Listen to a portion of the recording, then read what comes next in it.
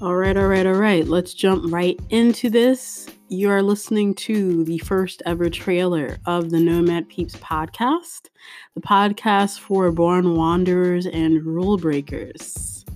That sounded good saying that. So I'm kind of just going off the cuff here with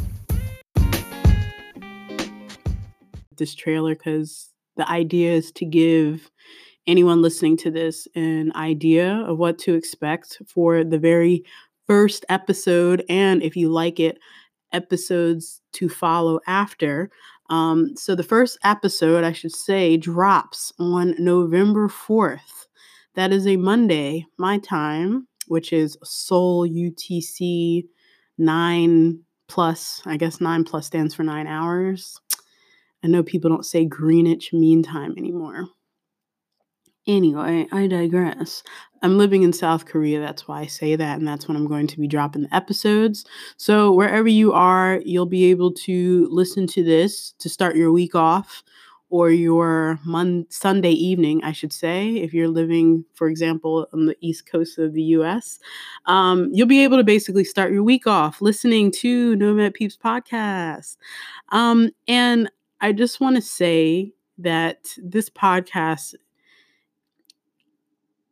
it's really geared towards people who are kind of fed up with the whole status quo, especially when it comes to lifestyle, developing your lifestyle, your goals, what you want to do, and anyone who sees not just the whole digital nomad, not just the whole digital nomad thing, but just living abroad is something that they're interested in or they want to achieve, and they want to see what are the different paths to living abroad, creating a lifestyle abroad, a nomadic existence in 2019. What does that look like? And what are the different ways? Are there other people that are out there living a nomadic lifestyle that do not work in the digital space? So, because I'm just going to be honest, I don't know anything about coding. I don't know anything about graphic design, a bit. Most of it's from YouTube University. I'm a proud student of YouTube. Anyway, I'm being silly. YouTube University. So, I mean, outside of that, what does that look like when you take away the digital aspect? What are you left with? Are there people who are out here doing that whole, remote work without, well, it's kind of hard. You do need, okay, I'm not going to lie. Let me stop bullshitting. There is an aspect of understanding the digital side, I guess, to remote work, but everybody's not out here coding. Everybody's not out here having webinars and doing graphic design, but it's possible. There's so many other opportunities, and I want to explore that with the podcast. So I will be having various different guests and different subjects, such as we have a international thoughting. Yes, international thoughting episode where we're talking about sex abroad. There's going to be a sex positive episode. We're going to have an episode about I'm saying we are, because it's all of us, the Nomad Peeps fam, just so you guys know. It's just me, your host. I didn't even introduce myself. Jesus. Lisa, aka Peach or Peachy. I go by all three of those. Those are my name. This is the host. How rude. I didn't even introduce myself. Anyway, yes, we're going to have some other episodes, including, did I say international thoughting? Yes, I did say that. I just like saying that, thoughting. Anyway, as well as things like managing friendships abroad, how to do it, long distance friendships, dealing with parents that are not very receptive to your choice of wanting to move abroad or move out of the country. I know a lot of people deal with that. I have personally, so I can speak to that. And other episodes such as how to create your own lane as a creative, someone wanting to live abroad, switching careers. So there's a lot of takeaways, I think, that can be had from joining the Nomad Peeps fam.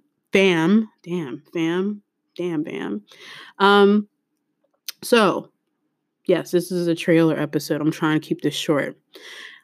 So let's do very quickly a little story time. Now, did I say that the episode drops November 4th? I know I said that, but I'm just reminding you. If you like what you hear now, I'm going to apologize if it sounds like rambling, because I promise you the actual episode does have format. But yeah, we're going to get into a story time. Now, currently, I live in Pyeongtaek, South Korea. I'm teaching English in a middle school, which I'm not going to say the name because y'all don't need to know all that. But I've been at this school now going on, this is my second year. I have about 6 months left before my contract is up and I gotta move, I gotta leave, and I'm not trying to think about that. But today, it was my first day back after a 3-day weekend. And I want to say the biggest lesson that I've learned over the past 2 years of teaching has been patience. And I've gained a much greater understanding for teachers, even thinking about teachers back in the US and how hard of a job they have and the struggles. I'm not going to get into this because we can be talking for that's probably going to be another episode, maybe. I'm going to think about. I don't know if you're hearing this and you want an episode or is there something you want to talk about, you can hit me up on IG, the Nomad Peeps, at the Nomad Peeps, or you can hit me up over at Nomad Peeps TV on YouTube. You see that? Multiple platforms, baby. And also, you can hit me up over at thenomadpeeps.com because there's a blog. Yes, I know. She's multifaceted. So, going back to this story, I had multiple classes today. Tuesdays, I have about 5 classes. So, it's a bit of a busy day. And I call them hell classes. My hell classes, that means the students that usually cause me the most stress. There's usually some behavioral issues acting out. Nothing crazy, but just very disruptive students. Usually half the class is late. I had like 2 girls came in 10 minutes late, and then 2 girls came behind them like 15 minutes late to class. So I have these classes first thing in the morning, right? Yay for me. And I had a moment where I thought back to it later because like during my free period because it bothered me, but I had one student where she came in late and they have their seating because we were doing an activity. Their seating is based on their class number. So, 1 to 34. So they know where to sit. And we do this every single time. It's like every time I say number seat, they act completely clueless, like they don't know what that means. I'm like, this is the 20th time we've done this, guys. Like, come on. So I don't want to say my patience had ran out, but it was just kind of frustrating because, okay, sis, not only are you late, and by the way, just for reference, these are my second grade students, which is like an equivalent of 8th grade. So they're about like 14, 14, 15, something like that.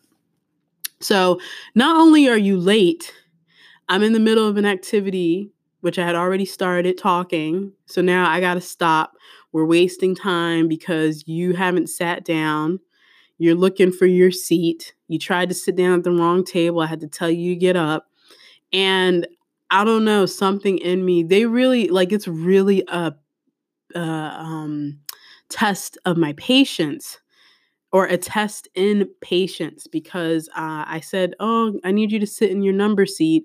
Now, her English isn't bad, but a lot of the times I have to like use body language, or other students have to help this particular student, or sometimes I try not to, but I have to pull out the Papago, which is a translation app. It's quite shit, actually. I mean, it's all right, but it's not really the best. So I have to pull this out, right? So she's looking around for her number, and I'm like, okay, you're gonna sit in the number seat. And I hear her say, sit in the number seat. Like, she actually mocked me. And I don't know what it was, but the Ruby May, which is my 94-year-old grandmother, this is what I say, the Ruby May in me came out. And it's just, I automatically told her, I was like, come here and let's go outside, step outside the classroom. And I had to use a combination of body language and the Papago app to basically tell her, like, you know what? I said, do you know what mocking is? I said, you're mocking me. And I said, it's rude and disrespectful. And she's like, oh, I'm sorry. I'm sorry, teacher. And I said, you're late to class every single day. And I was like, you know what? If you're going to be late to class, I don't care. And that's actually the first time I've said that. That actually said that, like, I don't care. So I said that. I'm like, if you're going to be late to class, I don't care. But if you come to class, just sit down and be quiet. I said, do you understand? And she's like, yes. And I was like, she looked, and I mean, it sobered her up, so to speak, because for the rest of the class, the homegirl was like, had her head down on the desk. And it's like, I understand that they can't sometimes this is the struggle as being a teacher. Anybody who's new listening to this, you're coming to Korea. This is the struggle of being a new teacher in Korea, because you have to be so flexible in I'm speaking from a public school point of view. Some people work in hagwons, which are the private schools. Uh, but for me, speaking from a public school, you're usually going to have at least 30 students in your class. They're big classes, and all the classes, everyone's mixed level. And on top of that, after they see you, they go to a hagwon here. So it's like there's so many variables at play that I'm usually quite understanding of. But I did feel a little bit bad later. But at the same time, it's like this girl every single time. It's like, what do I do? Because it's like when it comes to disciplinary and dealing with, sorry, y'all, my window's open. Y'all are hearing everything. But dealing with,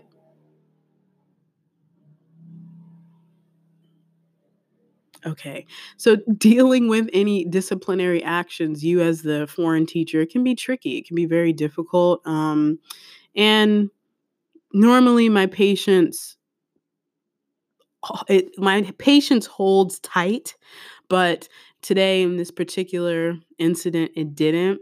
And I don't like to get to that point to say I don't care, because I immediately thought to teachers in America who are, they're not paid, they're underpaid. They may not even have the support that they need, whether it's like resources, actual like textbooks, the things that they need for teaching.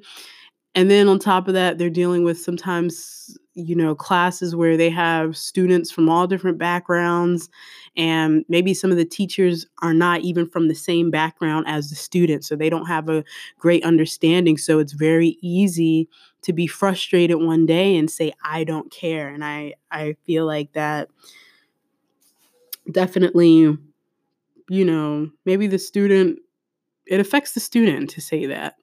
And I realized I did that today, and it wasn't really the best, but part of me at the time was like, I ain't sorry.